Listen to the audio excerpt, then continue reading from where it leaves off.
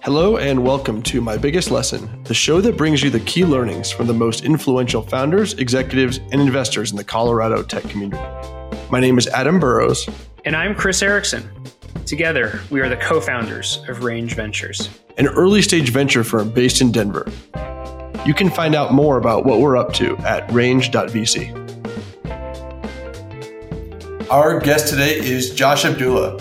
Josh currently leads the Global Customer Solutions Group at LiveRamp after spending nearly 20 years in the tech industry, including stints at Salesforce, ExactTarget, Model N, and SingleCast Technologies, where he was one of the first 10 employees and helped to position the company for eventual acquisition by HP. Josh is really actively involved in the local tech scene as a member of the faculty for the University of Colorado. He's a mentor at Techstars, an investor and advisor in several startups, and a volunteer as a technology consultant at Protect Our Winners.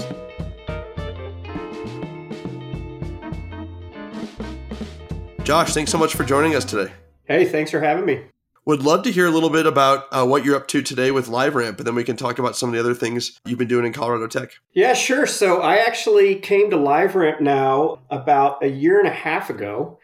And for those that aren't familiar with LiveRamp, LiveRamp's pretty well known in the ad tech ecosystem. It's also been flying under the radar the last few years. We might be the largest 1,500 person, $400 million revenue, $4 billion market cap company that folks might not have heard of.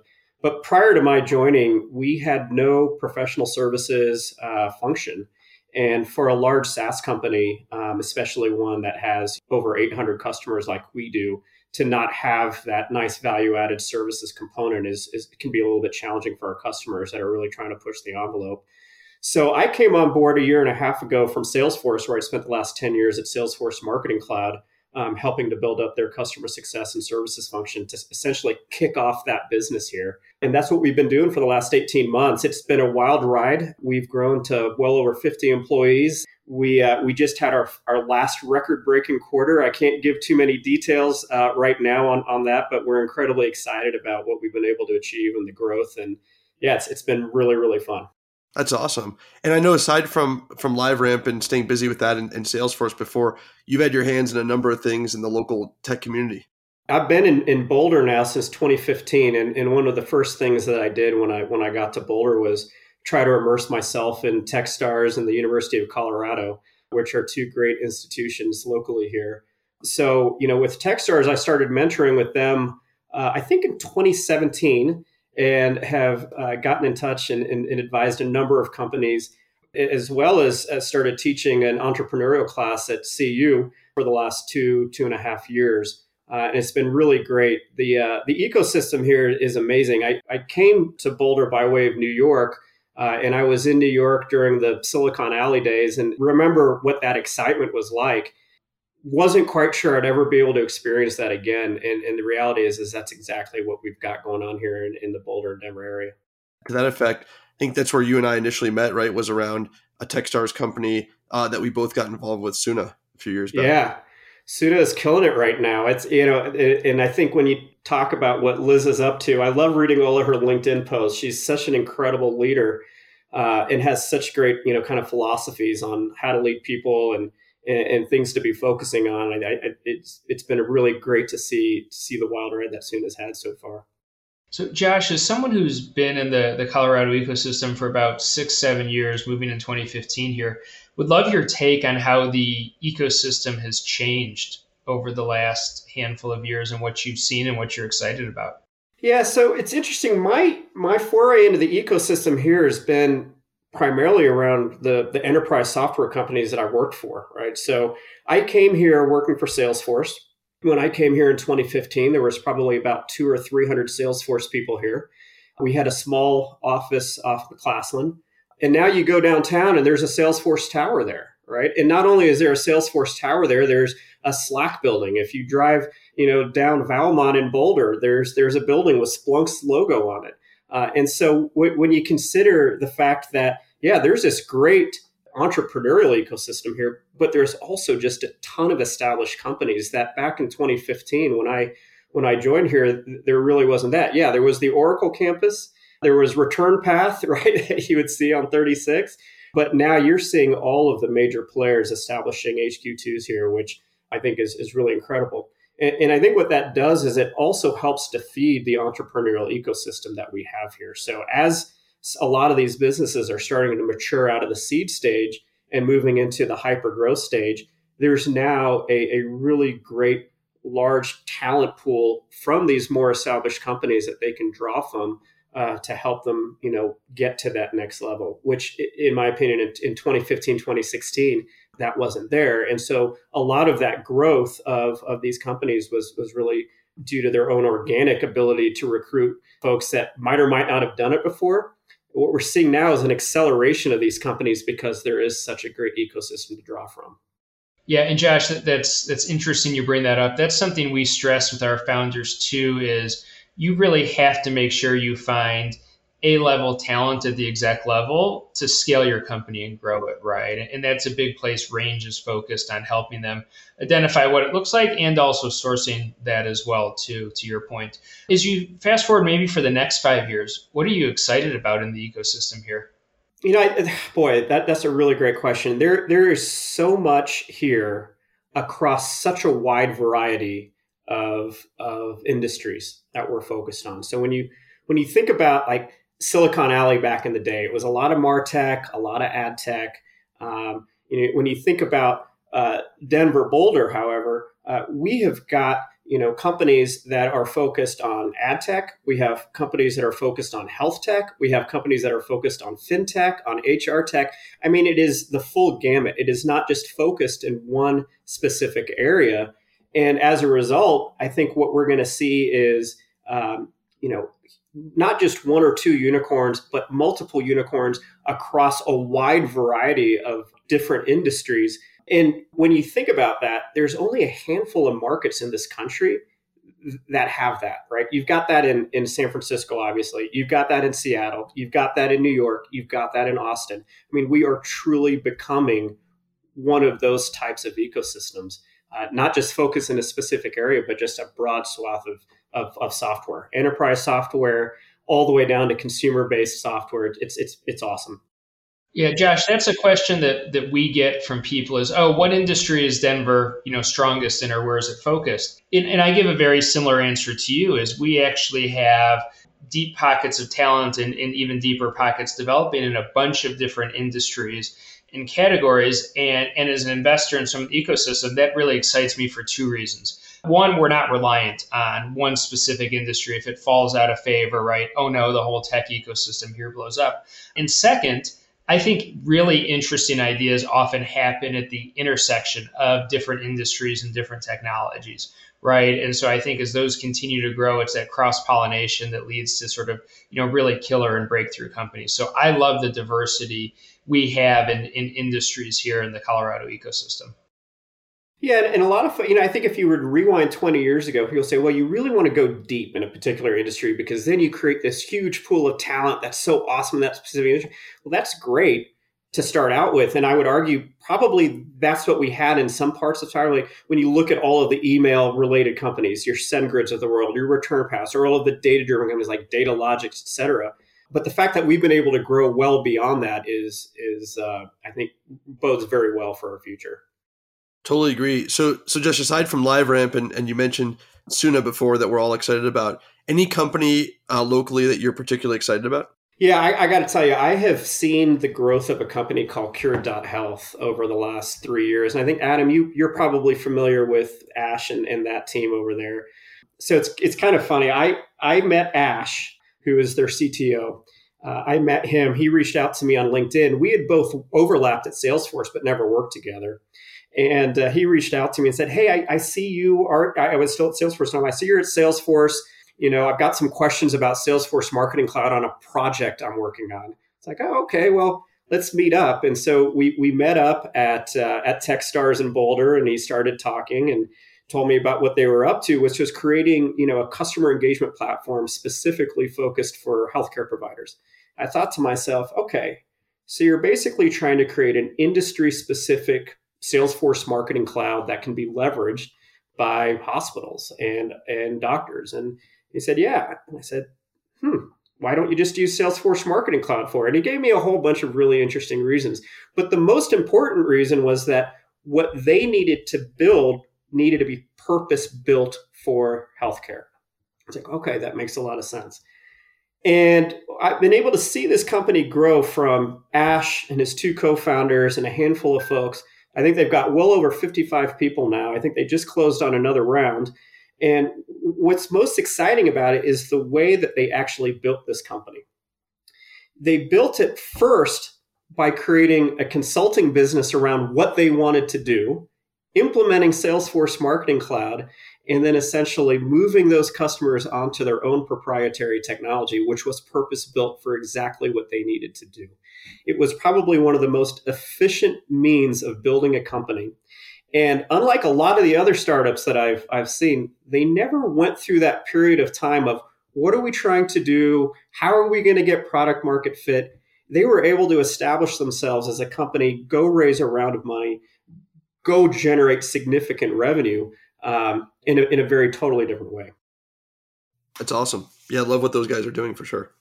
So Josh, we'd love to jump into your biggest lesson. So you've had a lot of experience growing and scaling fast-growing tech companies, and I'm sure you've learned a lot of different lessons along the way, but we'd love to hear what your biggest lesson you've learned and how you've learned it. Yeah, you know what? I'll start out with just a little bit of history. So kind of how I got to Colorado, because the lesson kind of weaves into that. So I'm originally born and raised in Indiana. So I like to consider my folks immigrated from India in the 60s. They decided to land in Indiana. So I'm an Indian from Indiana. You know, when I graduated from Indiana, and my brother went to Purdue, right? You know, he moved to San Francisco. I moved to New York. So we kind of moved as diametrically far away from Indiana as we could. And the reality is if I would have graduated from IU today, I probably would have stayed in Indianapolis. Great ecosystem, tech ecosystem out there. I'm sure you're familiar with a lot of what's going on out there. But back in 99, you know, there wasn't a lot going on. And so when I graduated from college, I went back to Indianapolis and I got a job at a small web design firm. And one of the sales guys was like, Josh, I can just tell you need to get out of here. You need to go do something. And so he connected me with the guy that he went to high school with, who was a brand manager over in Procter & Gamble. I said, this guy is starting a company, don't know anything about it, but they're looking for a director of technology, and they're going to move the company to New York. And of course, I heard one thing, they're moving the company to New York. So I met this guy, his name's Steve, and his co-founder Ned, at a Cracker Barrel in Shelbyville, Indiana, which is halfway between Indianapolis and Cincinnati. And they put this 50-page business plan on the table and said, this is what we're going to do. And what they wanted to do is create new product introduction, so NPI, for the consumer packaged goods industry, and they wanted to do that, you know, leveraging an internet-based platform. So new product launch solutions on the internet. Back in '99, that could mean a billion different things, right? So I read the business plan, had no idea what it meant, did not understand anything at all. Again, all that I figured was I'm going to be in New York in 6 months. So travel to Cincinnati, go sleep on this guy's couch for 2 months, and then we move out to New York. All that I could afford at the time was a basement apartment in Queens, and I had to take the E-train in every day, 30 minutes into the office. And within 6 months, that company was out of money and folded, and I was left in New York, and I had nothing to do. So what do? I call up my friends in India, and I said, what should I do? And they said, there's this company called Aprimo. And Aprimo was an enterprise marketing management company, EMM. It was probably one of the first MarTech companies out there. And I said, hey, I could use a job. And they hired me as their first professional services consultant. And that's how I got into professional services. That's how I got into enterprise software. And I worked there for 5 years. And when it came time for me to leave the company and go do something else, the CEO of the company, a guy named Bill Godfrey, who's really well known in the Indianapolis tech world, Bill said, Josh, are you sure you want to go? And I said, yeah, I really, really want to go. And he said, Josh, there's one thing I want to tell you, one piece of advice. What is it? So Josh, don't look at your world and don't look at what you've achieved in 6-month increments or 1 year increments. Look at it in 5-year increments. 5 years is really critical. Why 5 years? 5 years gives you the ability to really look back and determine if you've accomplished something. If you've accomplished something in 6 months, you didn't really accomplish it, you did it. A true accomplishment, something that takes foundation, planning, effort, time, consensus building, that's a long journey. So always look at something within 5 years.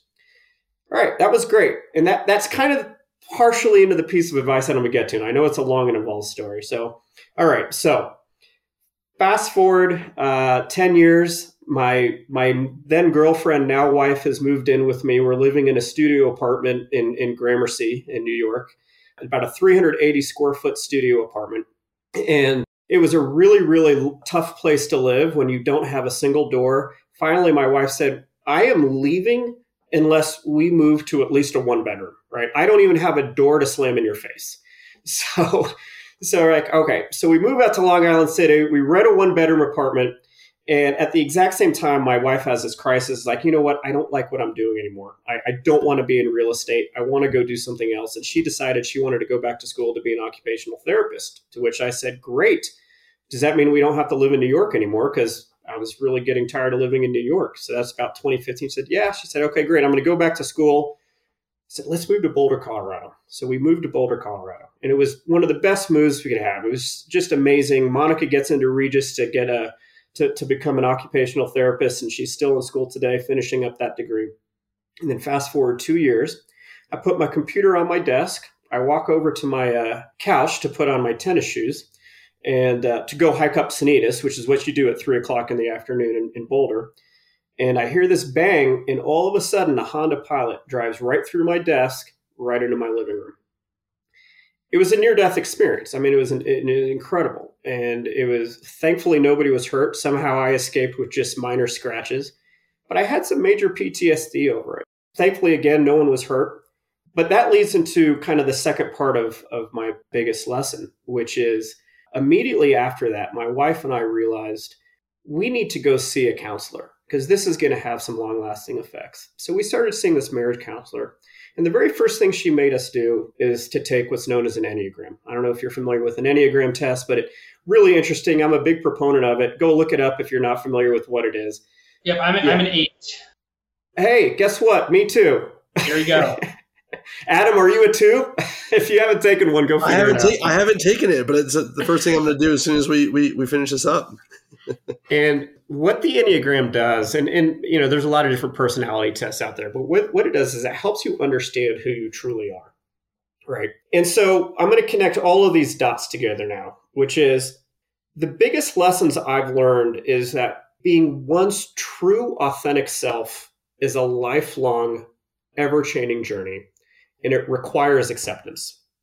It requires acceptance that who you are today is likely very different than who you were before, 5 years ago, 10 years ago. And who you're going to be is going to be very different from who you are now. However, once you get that acceptance that who you are is going to change, then you can truly learn to know yourself. And there are aspects of yourself that likely will not evolve, or you don't have as much control over. You have control over your physical self, right? You can go to the gym and you can work out and all of those types of things. You have a little bit of control over your projected self, right? Which is who you want to be, where you want to go, what are the types of things you want to do. But in terms of your emotional self, you really don't have a lot of control over that. And things like the Enneagram or those types of exercises are so critical to figure those things out, because once you gain acceptance, then you have the true ability to be your authentic self. And I didn't realize that until a car drove through my house, and it put me in this emotional state that was something that I had never experienced before. Whether you want to call it PTSD, whether you want to call it something else. And so seeing this counselor and really understanding how one's brain works and the types of things you can control versus the types of things that you can't, the types of things you have to potentially mask versus the types of things you can just let out there.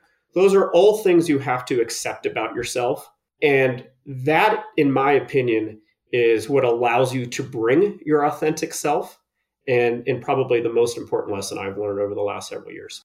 Well, Josh, we'll have to do part 2 of this podcast once Adam takes the Enneagram test and learns what he is, and then we can dissect our relationship and how it works together. But really interesting lesson about learning who you truly are. Would love to understand now that you know that about yourself and sort of embrace this lesson. How do you apply that both professionally and personally going forward? In terms of how you apply it professionally, everyone around you, whether you realize it or not, can tell if you're being yourself. It's very hard to bring yourself to work and to act like somebody that you truly aren't, and people will not realize that. Now, yeah, there are people that do that for a living. They're called actors. But for the most part, the folks that are the most authentic and can truly be themselves at work, it's very obvious that they're doing that, and people gravitate towards those people. And so that's what I've always tried to do, is be that authentic self. And so a lot of that is when you have relationships with people at work and you're attempting to be yourself, that means being vulnerable, talking about the things that potentially might be challenging to you. For me, the last 11 months has been incredibly challenging as we've been raising a brand new baby. I talk a lot about that at work. When I have bags under my eyes with my team, I tell them, yeah, Yogi was up last night for several hours, and I had to change a lot of diapers, and I might not be the easiest to deal with. And if I snap, it's probably because of that, right?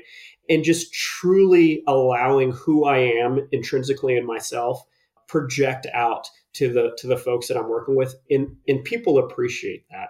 On a personal level, being your authentic self with your friends, with the people that you love, with your family. Again, it all is about being able to communicate in a way that allows folks to understand what's going on with you, so that if you come across in a way that might be potentially off-putting or challenging, they give you the benefit of the doubt. They understand that you're just being yourself at that moment in time, and that potentially you might need a little space, and that's okay. Josh, it's really interesting. Hopefully you don't have another car drive into your house anytime soon. But how do you clearly, I think from your lesson, you anticipate that there will be things that happen to you in the future that make you a different person, that really change your outlook on things. How has that changed how you've approached your career and thought about your career as you've made different leaps from one company to another? That's a great question. When I was young, I always said to myself, hey, I'm going to be the CEO of a company that I start, and I'm going to grow this company, and it's going to be massive and it's going to be large. And that was an example of my projected self. That's what I wanted to go achieve. And as my career has progressed, what I've realized is that, what I'm really good at is working within the context of an established company and growing something within those companies and seeing that evolve and mature, and getting those entrepreneurial chops and building that muscle through that capability. And so one of the things that's really changed and evolved for me is kind of moving away from that desire of going to go start something from scratch and building it, as many of the folks that we talk to and work with on a daily basis have done so successfully, but instead doing that within the context of an established company and helping potentially an entrepreneur grow what they've already built to the next level, versus focusing on starting my own thing, and really accepting that, because so much of my DNA and what I wanted to do was to be that entrepreneur that was able to go start something from scratch and build it, and actually accepting, hey, I can actually add a ton of value to companies that have already done that.